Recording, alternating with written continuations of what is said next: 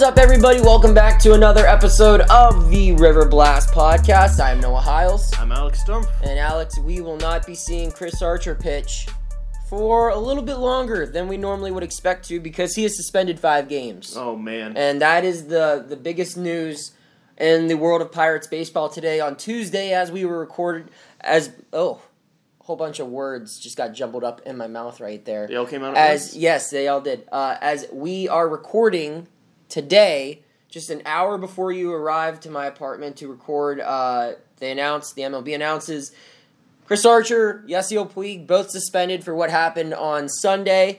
Archer gets 5 games. They're able to appeal that. Mm-hmm. I believe the Pirates probably will. Yeah. At the end of the day, this is just one start. So yeah, and if they time it well with the appeal, I mean, they have a couple off days in the same week coming up soon. He won't actually miss a start that way. Yeah, there you go. That's why it's almost impossible to suspend starting pitchers. If they really wanted him to miss a game, they should have suspended 10. Him, or 9. Yeah.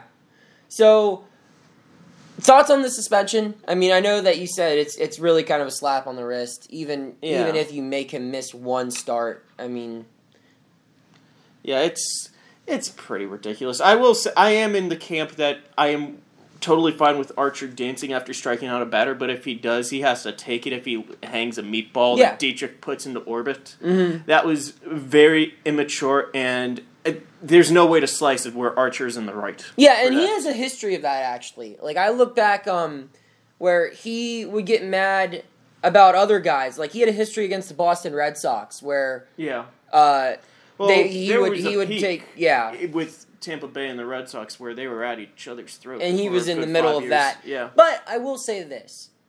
If you're going to throw at a guy because you're mad about him showing you up, I think Archer did it the right way. You throw at his ass. Nah. I mean, if you're going to at all, because I would rather you throw at his butt and then you throw it behind him rather than you go high and tight. Yeah, because you're not going to do any damage. That's where I'm going with it. You don't. I mean, yeah, you could try to put one in his back, like put one on his back or hit him in the ribs or something. Mm-hmm. But I like throwing at the butt because if you miss his ass, more than likely you're either going to hit him in the thigh, which is not a bad place to get hit by a baseball, all things considered, or you're just going to throw it behind him, which looks bad, but in reality it sends just as clear of a message, and you get a chance to strike him out, which Archer did. Yeah. That's the way I like to go about it. I mean, I guess if you have to really just cry and throw at someone, there's never a situation where you do throw at someone for that. Like, I could look the other way, I suppose, if there was... Like, whenever Chris Coughlin took out Jung-Ho Kang you got in 2015, it's like, you're getting hit. Yeah, There's no other way around Anthony Rizzo should have been hit last year on the slide home when he took out Diaz. If I could kind of look the other way, but if your ego is that fragile, there is no way to do it. I don't care if you're aiming for his ass, his head, behind him, whatever. And I will say this, though. You do it on the first pitch. You do it on the first pitch. You don't do it when the guy steps in and you throw a regular pitch and... Like that the Delgado says, hitting Kutch in 2014. That basically says once the at-bat starts and you throw a normal pitch, as a hitter, you shouldn't have to be on guard after that. If you're going to have to wear one, it's got to come on the first pitch. Because after that, it's kind of a punk move. That all being said, I absolutely loved the melee that took place on Sunday. There really wasn't much of it. I liked it. It was Puig versus the world. Yeah, and you know what? Why not? But when you say world, I will say that the Pirates, they stood up for each other, which I liked. I liked Vasquez coming out of his workout in the clubhouse, just knowing that he's got to have his team's back. I like Josh Bell getting in the middle, basically saying, "Any takers? No? Okay, I'm just gonna laugh." I liked Cervelli showing some fire. There's been times with this Pirates team. They didn't really show a lot of balls, I thought, in the past. And this team, say what you want about them, they have each other's back. And it might not have been for the right reason this time, but at the end of the day, I don't really hate the idea of this team trying to bully someone. Saying, yeah, we get to celebrate, we get to be cocky, but when you're in our stadium, you don't get to do any of that. You don't get to admire your long shot. You don't get to do it. I know it sounds barbaric. I know it sounds stupid. I know it's not really a balanced take at all, but why not? Why not just be a bully and be a badass on your home turf? You want to be a bully and be a badass on your home turf? Yeah. Don't throw 2 away against the Cardinals. Don't lose 10-0 to the Cubs the next day. Well, You're not being a bully if you beat up the weak kid. Like, the Cincinnati Reds, well, are they fortunately, the weak kid? it almost took 10 games for us to realize that all those 2014 good players, players that haven't been good for 5 years, pretty much, or have been sporadically good on and off since then, aren't going to make them into a playoff team. The bully thing, yeah, like, you lose to the Cardinals, that's fine, but that was in the past. I'm saying, in that series... Yeah. Okay, that was in the past, and then the next day they get their ass kicked. We're going to talk about that in a second. But my thing about the Reds series was, you call them, like, the worst team in the division, which you and I both thought was going to happen, but a lot of people, pretty much, I didn't see many publications at all that picked the Pirates finishing ahead of the Reds. No. So I wouldn't really say that was like a little kid that they are beating up, because the Reds had a lot more hype than the Pirates. So I do like them basically saying 1 down. The Reds are dead. The Reds are dead. Yeah, it's a 4-man division. R.I.P. to the Cincinnati Reds. It was a nice 1 week that you got to play meaningful baseball. Yeah, if even. Yeah. I mean, obviously we're a little biased. We knew Pirates more than, most national media. Yeah. And for that extent, we probably know the Reds better than most national media because we see them, 19 times a year. And they suck. Yeah. They're just not good. This team was further away from the playoffs than 2 number 3 starters and two war outfielders. I'm going to enjoy, though, the Cincinnati Reds fire sale. Yeah. I think there's some meat on that caucus that I think the Pirates calling that since January. I know, but there's some meat on that caucus that I wouldn't mind the Pirates maybe picking off. Yeah. Every once in a while. Maybe a couple little guys that we'll get into later. So your takeaways on the fight, anything? I'm saving my one big takeaway. Your one big takeaway? I thought it was an awesome picture. Some awesome photos. Yes, the Renaissance paintings were beautiful. Yeah, the one with, they compared it to the Game of Thrones thing. That was cool. And then the other one with, who's the coach that had him? Prince. Prince. Prince pretty much, lowering, perfect form. Just putting the shoulder right onto him.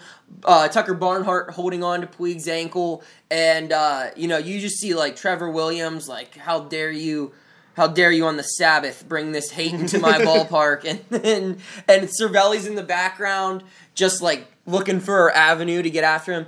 Yeah, not thrilled about Archer's actions. I will say that. But at the end of the day, I like to see the team have a little bit of fire. I'll leave it at that. And that might sound like an old school Yinzer take that you as a sabermetrics guy, you don't really get involved with those. But, I feel like this team this franchise in general, there hasn't been a lot of sparks. So it's nice to see something. Even if it's if it's something on fire that doesn't need to be on fire, sometimes it's just nice to see a flame. Alex has nothing to add. No. All right. Something that should be lit on fire is Kevin Newman's glove. Wow, that is a transition. That is where we will transition. Something that should be lit on fire is Kevin Newman's glove. Statistically, he had the worst inning as a Pirates shortstop in the last 119 years. Yeah. That is impressive. I can't even be mad about just seeing how bad he played in that second inning. I can. I mean, yeah, you can. But it's almost incredible. And the error that started it, obviously, that sucked. And then there's the play where he had 2 errors in the same instance, where he misfielded the ball and threw it away. Yeah. But I think something that people are also sleeping on was he probably should have got to that ball that Baez hit. That's the Baez ball and the Zobrist ball also. Oh, that was up the middle? Yeah. Was that the one off his... Was that the one? No, Rizzo hit the one off Rizzo hit the one off Tyon's head, but the sequence went, he throws the ball away, runner in scoring position. You pretty much have to walk the 8-hitter to get to Lester. Lester gets a hit, and... That's on JMO. That's on JMO, but I also don't blame JMO that much because you're not going to try to be fine to John Lester. You're just trying to get out of the inning with a decent enough pitch count. It was starting to get up there. Just throw him a strike. Let John Lester beat you. Lester beat him. Okay. And then he gets the next. Zobrist hits that ground ball that goes right under Newman's glove. He was positioned pretty well. I really think he should have gotten to that ball. If he would have, then it would have just been one unearned run that inning. It is a completely different game. I mean, there's a lot of would-haves with that. That whole inning was a whole lot of would-haves. If he threw the ball correctly, there would have been 0 unearned runs. I mean, yes. The Baez thing, though, like, I get that maybe you're thrown off by him even putting that ball in play, but the reaction time, if you look at the replay on that, I mean, he was just dead in his tracks. I think that even Eric Gonzalez probably is able to at least get close enough to get a glove on it. I don't know if he pulls it in, but I mean, Newman was nowhere near it. That guy was in outer space that inning. I mean, that was really tough to watch, and stuff like that. I know he hit the walk-off on Saturday, and I know that he's the first-round pick, and there's not much behind him. Aside, I mean, there's Cole Tucker, but he's not Major League ready. No, he's not.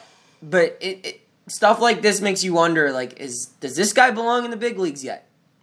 Because, I mean, I don't know what else there is. I mean, there was a lot out there this past offseason that we ignored, but, I mean, I know this is what we got, but I don't know if this is good enough. No. Again, I said this the last episode, and people are going to laugh, but, like, let me ask you again. Would you rather give a Denny Hechavarria a deal right now than have Newman on your team? They're not going to do that. No, they're not, but I'm just saying. Yeah, okay, but in that grand scheme of things, no. Still no. I mean, because I don't think Denny Hechavarria is really an upgrade. Defensively? As an overall player. As terrible as Gonzalez is that every single time he gets on base, he has to make a base running mistake. It's almost funny. It's like, I put it to our Slack chat, after he got thrown out, trying to stretch a double into a triple with 2 outs and the pitcher coming up. It's like, has he done anything that has been unconditionally good? That to me is a reflection.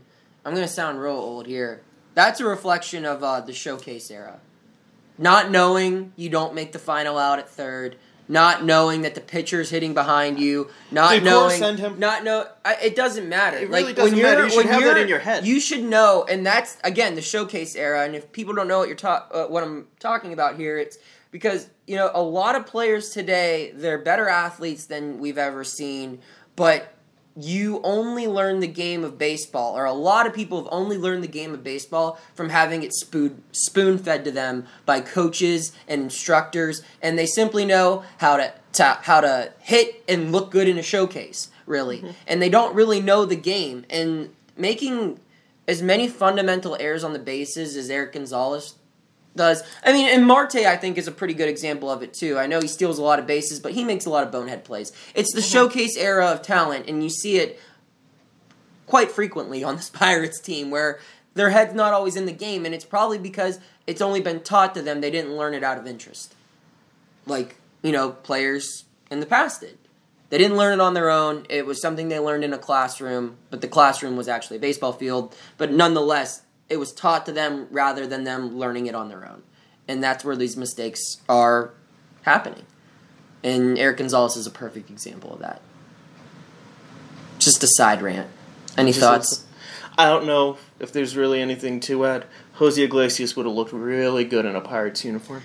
Is it ridiculous to say that this Pirates team, I'll just put the cap at 2, would they have won 2 more games out of these first 9 if they had Jose Iglesias as their they would have won on opening or the home opener. I'll say opening day they'd lose that game. Okay. I'll give that one away. But the home opener, man, that was like I want to watch that again and just play the Benny Hill dun dun dun dun dun dun dun dun dun dun dun. Like I want to play that music just for 3, 4, or 5 innings on repeat. Like, after the 7th, after I left, like, that game just went to hell. And then the 11th, or the game on Wednesday, the second loss to the Cardinals, were there defensive errors? That wasn't a defensive game. That was Kella allowing... Yeah, I think that was the bullpen rather than the defense. So I'll say 2. You'll say 2? I mean, Yeah, they definitely win the home opener. And I don't know if they win the Chicago game or not. We'll never know because that game got out of hand before. I think it was really, they threw in the towel after the third inning. Oh, for sure. Why third. not? Your pitcher just took one off the head. He's already got 54 pitches or something like that through 2 innings. Screw it. You're down 6 runs. Just throw the towel in. Let the Cubs have this one. Fly the W. Play Go Cubs Go. Let's go back to the hotel. Now, let me ask you this about Newman as we wrap up this first part of the show here. If you're Clint Hurdle, would you have taken him out or do you stick with him for that game? You got to stick with him in that game, especially whenever it's a lost cause. I mean, but you can't do worse than the worst inning in 119 years, kid. But what if he ends the game with 2 more errors? Do you let him get a fifth error? That's tough. And he just goes down he's just a not top 10 play for the whole year? Yeah. I mean, I just keep going on and on. At that, there comes a point where it's a tipping point. Now, if the Pirates had rallied for a couple runs and it was actually a ball game, then yeah, I would take him out. But with the game out of hand, learn it, wear it. So is that more embarrassing than Polanco falling in the outfield? You know what I'm talking about? At Wrigley? Because Cubs fans have seen some pretty freaking embarrassing defensive miscues from the Pirates. No, Polanco is by far the worst. It was one instance, though. Yeah. But that ruined a really good comeback that we still probably never forget. No. Yeah. It's a shame. Yeah, well. All right, so now we are going to move on to our next portion of the show, our first interview of Season 2. And it will be with Craig Riley, the new pre- and post-game show host. Alex had to dip out on us. He had a hot date. What was it, Anna Kendrick? Was that her name? Oh, yeah. Yeah, he had to dip out early on Sunday, so I stuck around and interviewed Craig Riley of 93.7 The Fan, the Pirates' new pre- and post-game show host. If you are a die-hard fan of this team, Craig Riley is someone that you will have no problem listening to. You will have no problem becoming a fan of Craig Riley simply because of how he chooses to cover this team. So, enjoy this interview.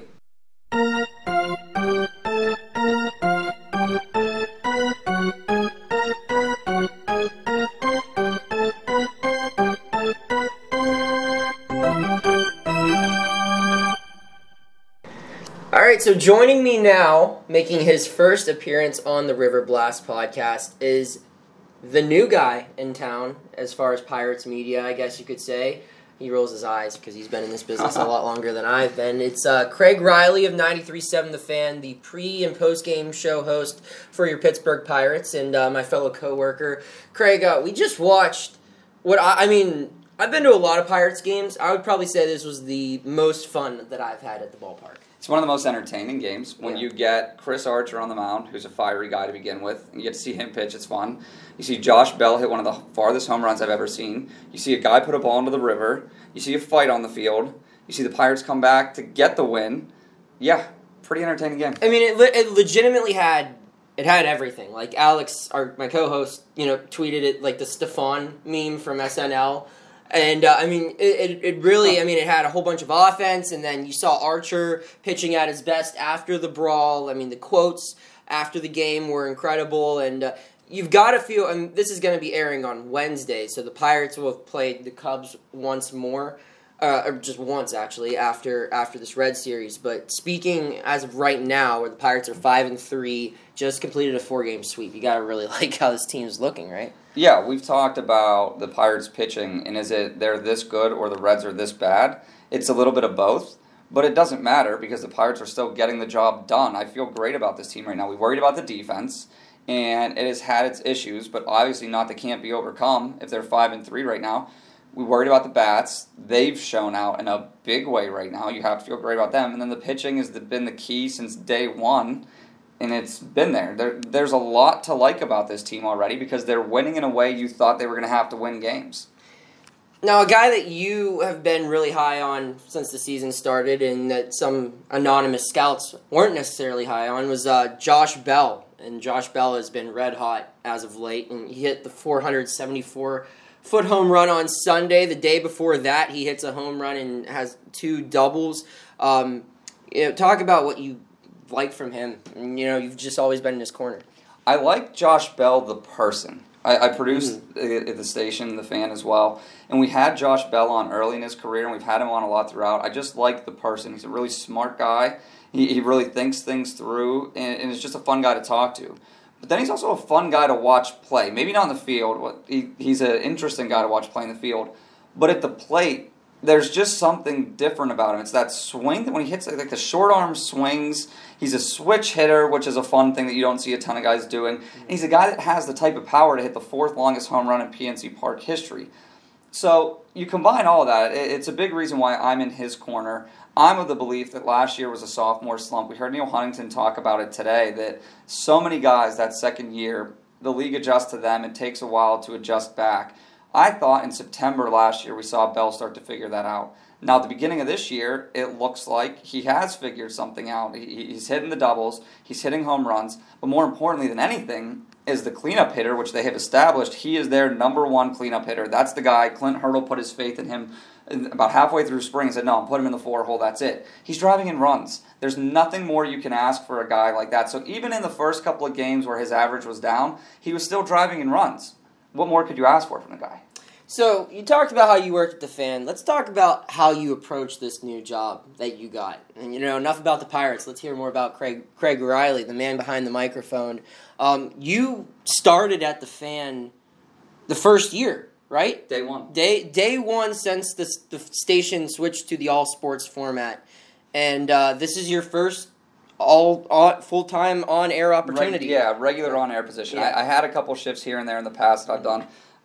Did a podcast with Chris Muller that we First don't time, do. long time? Yeah, we don't do anymore just because we've gotten so busy now with different things. Mm-hmm. But yeah, I've been there since day one. And if you're asking about how I approach this job, I told people when I was first approached about it that I'm a fan of these teams, born and raised in Pittsburgh. I'm not going to shut it off. I'm not like, and there are people that have to be this way, unbiased about the teams. The beat writers, people like that, you have to cover the team a certain way. I don't. I have the luxury, and this is how I look at it, I have the luxury of still being a fan of these teams, and that's how I want to talk about them. So people were okay with that. They liked the idea of it. I feel like Jack Zarensic and I playing off each other, Jack being a grizzled old veteran of the major leagues in a way that I'll never understand, it plays off each other nicely. So the way, if you tune into a show that I'm doing, you're probably going to hear me saying things that you say to your friends when you're talking about games, because that's the perspective I give. I have people like in my family and friends that I talk to all the time about sports. So all I'm trying to do is bring the conversations I've had with them onto the air and relay that, because that's how I think people talk about the games anyways. So why not do a show like that? Do you think that's where the field of media is starting to shift to, with just the way the world is now, where it pays to be polarizing, I guess, and it pays to be loyal to your group? You see, like, websites, like blogs, and essentially they're getting the clicks that TV stations and radio stations' websites are desperately trying to get. And this non-biased style of journalism is kind of fading, is it not?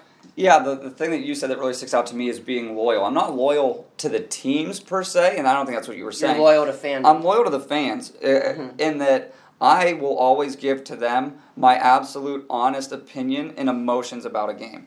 I will go way over the top when things are good, and I'll be way over the top when things are bad. But I can always promise that that's what you're going to get from me, is an emotional reaction, an emotional feel about this, because, like I said, I've been a fan of these teams since birth.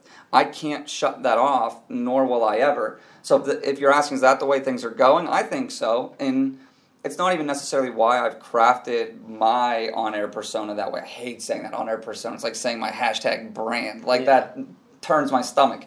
But I'm just being me. So if that's the way I'm viewed, this is just who I am. It's how I watch these teams. It's the emotional roller coaster fans ride watching them. I'm right along there with them, and not in a fake way or anything. It's truly how I take this in as a fan still of the teams. Now, you produced for the PM team, Yep. Pony and Muller. Before that, Starkey and Muller. Before that, Starkey, Miller, and Muller. Before that, Starkey and Miller. Before that, Seibel, Starkey, and Miller. Before that, Seibel and Starkey. There we go. It's been crazy. Yes, it has been. So you've worked with, you just named off a whole bunch of guys who have very notable careers in sports talk. And as a fellow producer myself, I've done more in-studio stuff for the AM. But when you get to work with people who've been doing this for a very long time and knowing that it's something that you want to do, you kind of take mental notes. And it's kind of like you're getting reps even when you're not on the air. What do you see yourself doing now with your first regular on-air opportunity that you can attribute to being around the likes of Mahler, who's obviously good friend of yours, Pony, who's a good friend of yours, Starkey, who I would say is a pretty good friend, but more like also like a mentor to you, and other guys like that? So there's different things from different guys. Like, there are certain things I can't replicate, like working with Jack Zarensic now and having worked with Josh Miller. I can't put myself in the shoes of a guy who played the sport in Josh and Jack, or a guy like Jack who's a front office executive. But what I can do is always take in everything they have to share with me. Jack and I have done 7 games together now, 8 if you count the one we did last year. And Jack has shared so much information to me about what goes on really behind the closed doors of baseball that I think you'd be crazy not to try to learn something from everybody. I'll tell you what now. The best time to work with Jack is during the trade deadline. Like the trade season, that week of it is the most insightful you will ever see him, and he's like an incredibly insightful guy. You should look forward to that because I mean he has like all the sources. Like he knew they sent scouts to look at Archer and Kella before everyone else, and just the information he can give you on that week is awesome. Didn't mean to interrupt you, but no. But like you think about Jack, he was executive of the year with the Mariners. He signed Robinson Cano to a $250 million contract. He has experiences in his life that I will never even come close to touching. So I take what I can from guys like that in positions that I'll never be able to obtain. I'm never going to be a professional punter in the NFL like Josh. I'm never going to be an MLB executive of the year like Jack. I mean, maybe. Who knows? Yeah, no, like Jack was. So I take everything I can from those guys. And then you look at the people... Will you ever be a savvy old news hound? No, I can't. Yeah. He's unbiased. Yeah. That's his thing. And well... Except for Buffalo. Buffalo always has his heart. Yeah. But that's the thing that... Even though I do it differently than Joe maybe approaches it, that I do it from a fan perspective, there are still things to be learned from guys like him, the work ethic, that it never shuts off. And you see it's something I've learned from Chris Muller. So speaking of it never shutting off, social media, you get hate from people. You have to be able to shut that off. So you even learn stuff like that from different guys. And Chris has taught me a lot about that you're going to hear a lot of stuff from a lot of people. You just tune it out and do your thing. And then something I've learned from Andrew is talking with him about how I want to do shows from a fan perspective. He said the key is then of matching the tone of what the fan is. It's easy when you want to do a show the way I want to do to still get caught up in here's the numbers, here's this, and here's that. But you still have to think, okay, how am I reacting to this as a fan? And you always want to match that because you want to resonate with your fans. In the past, it was about, like you said, being unbiased and giving them, here's what's going on in sports. You tell me about this and you tell me about that. Well, people can get all the information they want from anywhere. You have to have opinions and be entertaining to people, and I think this is my best avenue to try and achieve that. So I remember listening to your podcast, actually, first time, long time, and I remember you talking to Chris about how the Pirates are probably your favorite team out of all the Pittsburgh sports teams. So for this to be your first on-air opportunity, and obviously, you'd like to have your own show, from 3 to 7 or something like that, something stable. The hours of this are kind of crazy, and it's always changing, and you kind of get thrown into the fire here. But to be able to be, not necessarily the voice, because that's Greg and Joe, but to be the guy that brings people into the game or captures the emotion in the recap of the game of a team that you've covered, not covered, but just watched as a fan, grew up as a fan. We've shared our memories together just from the couple games we've worked together already this year. How cool is that this is like your first time getting to do all this? I tweeted it out when it was first announced that, saying it's a dream come true is, short of really pitching it to people is the way it is for me. To be able to do something that I love, which is talking sports, to make a living out of it is more than I could have ever hoped for. But to incorporate what has been my favorite team my entire life in the sport of baseball, to make that the first full leap into it is something I couldn't have ever even dreamed of. Like, I go back to, I have so many weird ties to the Pirates. I was Sauerkraut Saul twice in the pierogi race. Yeah, he's 0-2 in his career of racing as a pierogi. I was going to leave that out. In 2005, on opening day, I won the Box of Mystery and won a trip paid for by the Pirates to see them play the Red Sox in Boston. To even something like my grandma on my dad's side, she had this little like transistor radio that she like hot wired a battery to it that was bigger than the radio itself. Never missed a game. I listened to every game. Didn't you even get your engagement photos taken out in front of PNC Park? We did a bunch through Pittsburgh, but Yeah. we took a ton outside of PNC Park, which one of the stories I told you about. Yeah. We took one by home plate. There's the hotel across the street. There's a naked guy in the back Yeah, of those pictures. that came so up that's because fun. Craig and I were walking to go to a press conference before the game, Yep. and the Hyatt is right across the street from us, and there was a naked lady, Just chilling in window the wide window. open. I mean, she probably had no idea. She's like on like the what looked to be like the 15th floor. Yeah. And just naked lady like walking around right in front of the window. Craig pointed out so casually, like it was. I'm not it was stunned by nuts. it because my own engagement photos took place with a naked guy standing in the windows Yeah. watching us. But There you yeah, go. like crazy ties to the Pirates. Mhm. But like you had said, to be able to bring everything together for me, being on the radio, talking about sports, and talking about this team specifically, is saying it's a dream come true is putting it lightly. All right, so Craig, I guess we'll wrap it up by just talking about the team and the rest of the year. You know, they're 5-3 as we're recording this. Hopefully, they're 6-3 when the day this comes out on Wednesday morning. Even if they're not 5-4, winning record despite losing Polanco, Chisenhall, Dickerson, Kyle Crick, all of these injuries, some younger people having to step up. What have you liked from this team, and what are your expectations moving forward? What I've liked from this team is what my concerns were. My concerns were the three big question marks. I knew the pitching would be fine, so it's been fine. There's not a whole lot more to say about that. My concerns were the defense, still verdict very much out on that front. But the big one that I thought mattered more than the defense, but was just as big of a question mark, is the offense. There were three guys that I singled out there. It was Josh Bell, Adam Frazier, and Jung Ho Gung. We had to see Gung get back into form, and I think that one's going to take the longest, and so far that's proven true. Adam Frazier playing as a regular everyday guy and having the leadoff spot to himself. We had to see what he could do. And then Josh Bell, and if he would bounce back from his bad sophomore season. What I like is that so far that offense has proven itself in so many different ways too, because you have Melky Cabrera playing regularly. Nobody anticipated that. I asked Not even Melky. Yeah, I asked Neil Huntington about it before the game today, and he said, yeah, like the expectation was not for this to happen, but what a tremendous effort from him so far. So you have him competing in right field. You have Jason Martin, who was supposed to start the season in AAA, who has 50-some games under his belt at the AAA level, coming through in key situations for this team in left field. So they're winning right now. JB Shuck. And they're still been fine. they're still short-handed in terms of what you expect from their offense. They're going to get Gregory Polanco back. You can't understate that because it's going to allow them to move Melky around and use him in different ways and maybe keep him fresh so he can perform better. So my expectations for this team, I set at 84 wins. I think 87 can get you a wild card, and I had always said that if the offense comes through, two of the three question marks, Bell, Frazier, and Gung, two of the three of them come through, the offense will perform. That'll get you the extra wins to a wild card. So far, I like what I've seen to make me think that the wild card is absolutely in reach for a team like this year if things go right. All right, Craig, thanks for joining us. And, I won't look forward to listening to you because I'll be working with you. But You're I stuck hope, with me. Yeah, I hope that the rest of Pirates Nation is looking forward to listen to you on 93.7 The Fan for and after every Pirates game this year.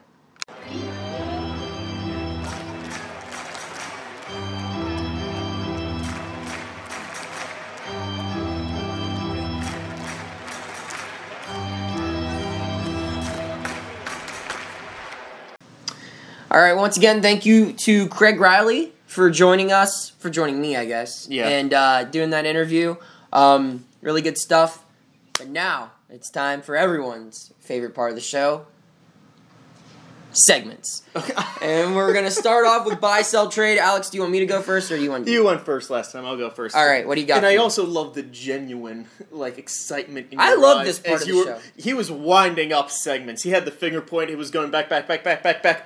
Segments. Shooting those Archer arrows. Yes. All right, All right. started us off. My buy, I am going to buy Tom Prince a suit of armor. Okay. Because if he is going to mess with Yasiel Puig, he is going to have a tough... It's not going to end well. He had lowest pad what? level. You know what? Prince looked jacked in that photo. Okay, but still. Like, Puig is a specimen. He is humongous. He's thick you know what? as Not hell. a suit of armor. I need to get him, like, Iron Man suit. Yeah. Or Cap Shield or Or something. maybe just some Advil and Ben Gay. I mean, he's probably... Yeah. Imagine how sore that guy is. He's probably never been in, like, a physical... Or he probably has been, but not... He has not, like, had that kind of physical activity, you know, like, trying to tackle Yasiel Puig. He hasn't had that happen to his body in years. And then that happens, and then he's got to get... Then he's got to get on a plane and go to Chicago and wake up early the next morning. That poor guy. Yeah. So, a tough day for him. Yes. Selling. I am selling the Archer Pine Tar rumors. I don't know. I mean, there are definitely players who are doing something to the ball, and that's why spin rates are going up. Here's my take on this. Yes. I'm all for it. Do what you gotta do. No. Do what you gotta do. I don't even care. If no other team, and this is a wild take, but you know what? Do what you gotta do, man. If your owner's gonna make Kevin Newman be your shortstop, put some freaking pine tar on your bat and strike some fools out. I did like... Or on your belt, not your bat. See, my brain is still mush. Yeah, I don't care. Don't use steroids, because that'll affect your long-term health. But if you gotta be like the old guy in Major League, and you gotta have something on the brim of your hat, on your shoulder, Vaseline on ball. on your belt, on your elbow, you gotta do what you gotta do. Screw it. Fine. I don't care. If they're not gonna help, if the front office isn't gonna help them, help yourselves. I know that's not a popular take, but if I found out that he was doctoring a baseball, I would not care one bit. Do what you gotta do. Like you said, it's clear that people are doing this. And if you get caught, oh well, you miss a start. Who cares? Do it. I do not agree with that in general. That's fine. I just can't. But I will say, if he does use pine tar, you use pine tar nowadays, especially, the tell is fastball spin rate. Mm-hmm. It didn't go up. Well, It didn't go up. maybe he's not using it right. That would be a completely different thing. Yeah, all right. But yeah, so I'm So are you selling selling that. my take on cheating is okay? Cheating is not okay. I'm selling that take as well. So I'm selling both of those. Hey, WrestleMania just happened. R.I.P. Eddie Guerrero. I lie, I cheat, I steal. That was his thing. Pirates should do that. We're pirates! We don't play by the rules. We hit people that admire home runs and throw doctored pitches. What do you got? What are you trading for? I am trading Vazquez's nickname. Nightmare? Yeah, it's no longer Nightmare. I Why? saw some stills from the fight. Is it Daydream? No. Oh. I'm renaming Vazquez John Wick. The looks that he was giving Puig were very Keanu Reeves-esque. It's just a dude like... It's like, you're dead. Make a move. It's like, where is he from? Where's Felipe from? The Dominican? He's Venezuela? from Venezuela, yeah. Yeah, exactly. That's what I thought. The chaos, being in the middle of that brawl, or whatever you want to call it, is a calm day in Venezuela. So Vasquez is like, you think the darkness is your ally. I was born. You think chaos is your ally. I was born in chaos. I have had molded by it. different people quote The Dark Knight Rises to me this Yes. weekend. Well, I guess it's Tuesday now, so it's not the weekend anymore, but 5. It's amazing. If it's not John Wick, it brought to mind another person for me, and it's Randy Marsh. That was great. Going out shirtless is like, what are we gonna do? What are we gonna do? I'm sorry. I thought this was America. Not bad. Not bad.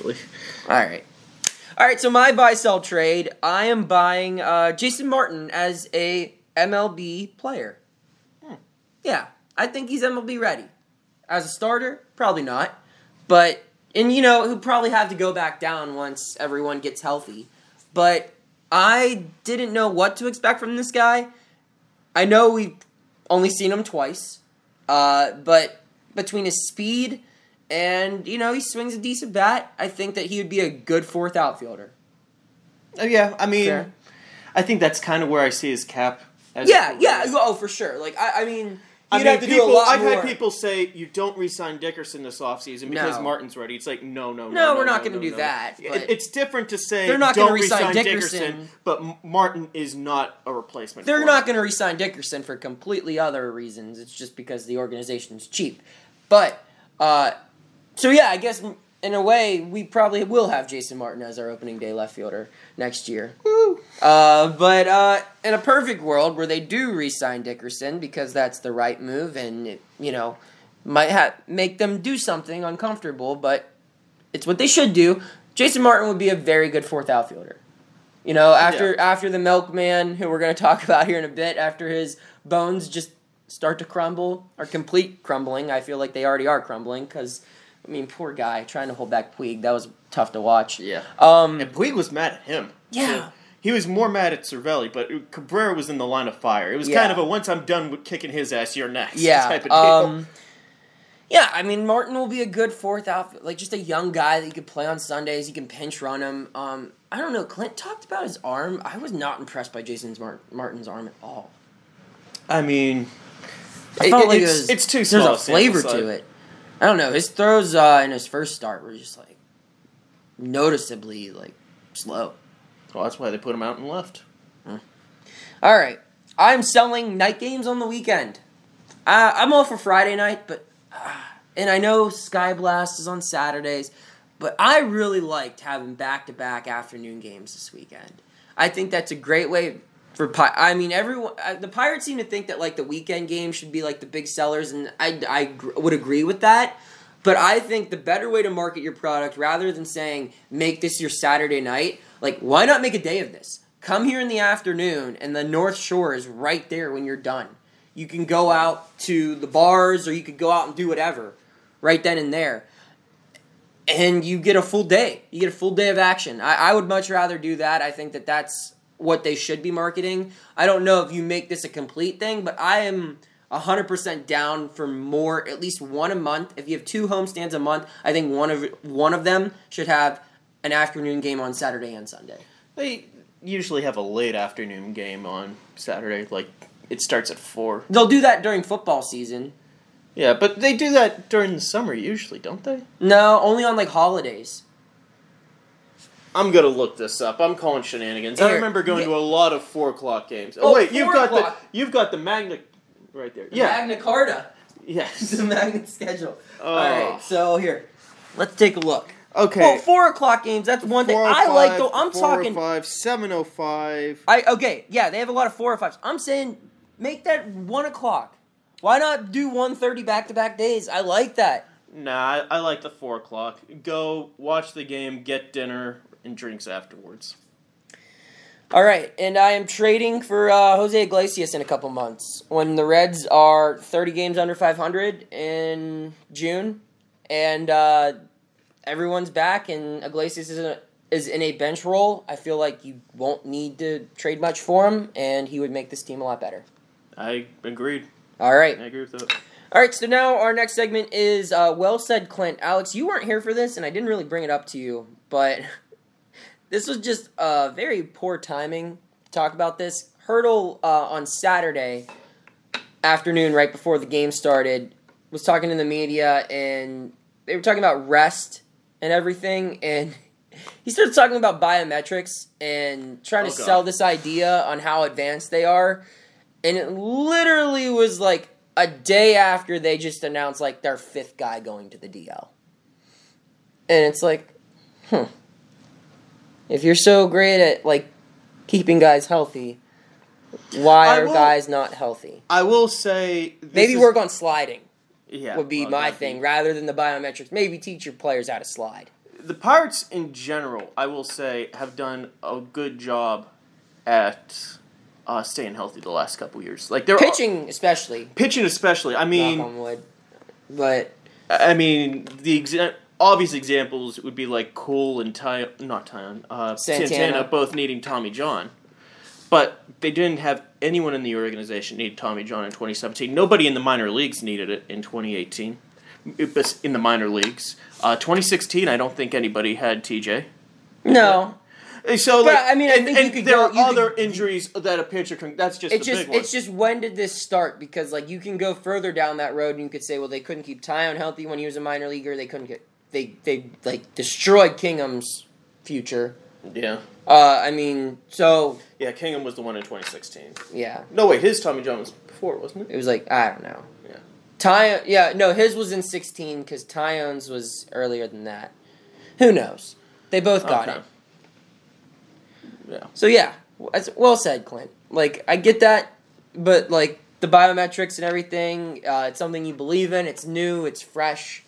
You've been around the game for a while, and it's interesting to you. But like, literally, when you got Colin Moran on a day where you have Colin Moran batting third, maybe just hold off on the biometric talk that day. Well, yeah. Poor timing. Yeah, poor timing. I will say, though, that this is, at least is the right mindset for the Pirates, that they have to 100% find a niche and make it into an extreme advantage. And if they can do that with health... selling that you're a genius when I don't you're not think he even was on the selling honorable himself as a mention. genius. No, but they're trying. I think that the Pirates as a whole try to give off this vibe that we are smarter than everyone else. When it's like, bro, like you're not even on the dean's list. Like you don't even have. You're not even on honorable mention. I mean, the Brewers are the smartest team in the division, and it's not even a debate. Yeah. I mean, you could say the Cardinals are smart for getting rid of Mike Matheny. Yeah, it took a couple years. It took a couple years, but they finally figured it out. Yeah. All right, and to close off our show, sink or float, Melky Cabrera, the Milkman. Once he catches his breath, that he's still trying to catch since Sunday, he should get regular at bats when everyone is healthy. What's your definition of healthy? Are Like, you talking because the when- way it's looking right now is that Polanco and June. Dickerson are going to be getting off the DL roughly the same time. Yeah, June. No. If he's still hitting 300 at that time, Then maybe if he's still do you make a ranking at four? this- Do you make a 4-man outfield rotation for Melky Cabrera I think if he's it's- hitting the ball as well as he is still? I think it's a 3-man outfield rotation throughout the first couple weeks of May. Yeah, I guess you're not taking Marte out of the equation. No, because no one There's no no- one in that trio. Maybe Polanco Dude, can hum a few bars in Dude, right field. put Or center Melky field. in center field. How funny would that be? It would be terrible. I think he would actually die. I think he would quit. Not retire, like he would just say like I quit. Like He would Raul Mondesi his way out of town. Yeah, just Operation Raul. Shutdown. No, that's Derek Bell. I know. But he would instead of a what is it, a yacht? He would just get like a pool raft and float down the Allegheny. Oh man. Another question, I guess, before we close things off. I apologize for all my hot takes today. I'm very tired, as I said. My Yes. brain is mush. I'm not really thinking clear, but I'm firing at the hip right now. You got to do what you got to do to get the juices flowing here early on in the season, Alex. I want people to send me some hate on Twitter. Let's do that. I didn't get enough of it for my freaking video that I posted of the fight. Did you see everyone critiquing my filming skills? Yeah, it's like I don't have to. Every single It's person. like I'm sorry that Kubrick's not up in the press box Yeah, right now. I'm sorry. You know, my grandfather Martin Scorsese, you know, didn't leave that behind the last time I saw him. Like, no, like, dude, I saw a fight and I grabbed my phone and started recording it. I was kind of mad because I record on Snapchat because it's a better camera than the one that my phone has. Which, you know, cuts off after a minute. And after a minute of nothing, it's like, okay, I'm You know done. how And I many put it views away. my And video- then Puig went. You know how many views my video has? How many? 130,000. Wow. Yeah. I'm still getting You're noticed. famous. No, I'm not. You're going viral. I'm going viral for my horrible filming Did you link skills. your SoundCloud? Every single person there, like every single person is saying two things. It's either you need to learn how to film it. Is it landscape? Is that it? Yeah. Yeah, landscape. You need to do this landscape the next time. You know what? Yeah, next time Yasiel Puig tries to fight the entire Pirates roster, I will make sure I film it landscape. And the other one was, have you ever watched hockey? There's fights in hockey. Yeah, dude, there's fights in MMA too. That doesn't mean I can't enjoy this, you know? But my question for you was not that. My question is, what do you do with Lonnie Chisenhall? Whenever.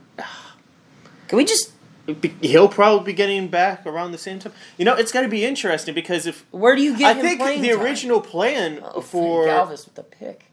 We got the Red Sox game on. Yeah, I think the original plan with Melky was he was probably going to be DFA'd once Polanco was healthy. If he's still hitting, you can't do that. No. And Chisenhall, maybe you can put him at first base, just to get him some reps. But you have to pretty much entertain the idea once he gets back. Maybe he's the one who gets DFA'd or Lonnie? traded. Yeah. Yeah. I mean, that'd be tough. A waste of money. It's tough to recover from a hand injury. Like, he is not... This isn't a video game where, he's on the DL for 6 weeks and then he's back at full strength. No, he is going to be building himself back up. And it stays with you. And then... How do you pepper in playing time and at bats for him when he's coming back at the same time of two guys that are far more important? Yes. And then he's also, again, going to be competing for playing time against Melky Cabrera, who is providing solid contributions. And then, Jason Martin, too. Like, if he's still hitting... Martin, you could put down in AAA. I get that. But at the same time, it's like... I don't know, dude. Like, Lonnie Chisenhall... might never play a game for the Pirates. I mean, like... I wouldn't go that far, but I wouldn't be 100% shocked. Yeah, like, where do you even waste your time? Like, we needed him for a month, and he never showed up for that month. Yeah. So just leave. I mean, unless you want to make the infield defense even worse and put him in there. Can it get worse? Oh, buddy. I've watched some Indians games in my day. It can. All right, Alex, any final thoughts? Who would Tom Prince be in the Avengers? Tom because Prince Hurdle would be Nick Fury. Yeah. And then... Tom Prince wouldn't have that significant of a role, though. Like, he would be he'd be like Happy. He'd be like Robin Shabosky. Yeah. You know who that is? Yeah, yeah, the chick from How I Met Your Mother. What's her name? She's like an agent. Yeah. Agent what? You should know this. I really should. I shouldn't, but you should. I should. Well, she hasn't been in a movie for a good couple years. She was in Infinity War. She died. For like 5 seconds. So, she was in it. You said she wasn't in a movie for a while? That barely counts as being in a movie. I don't know. You know what? We'll go... No.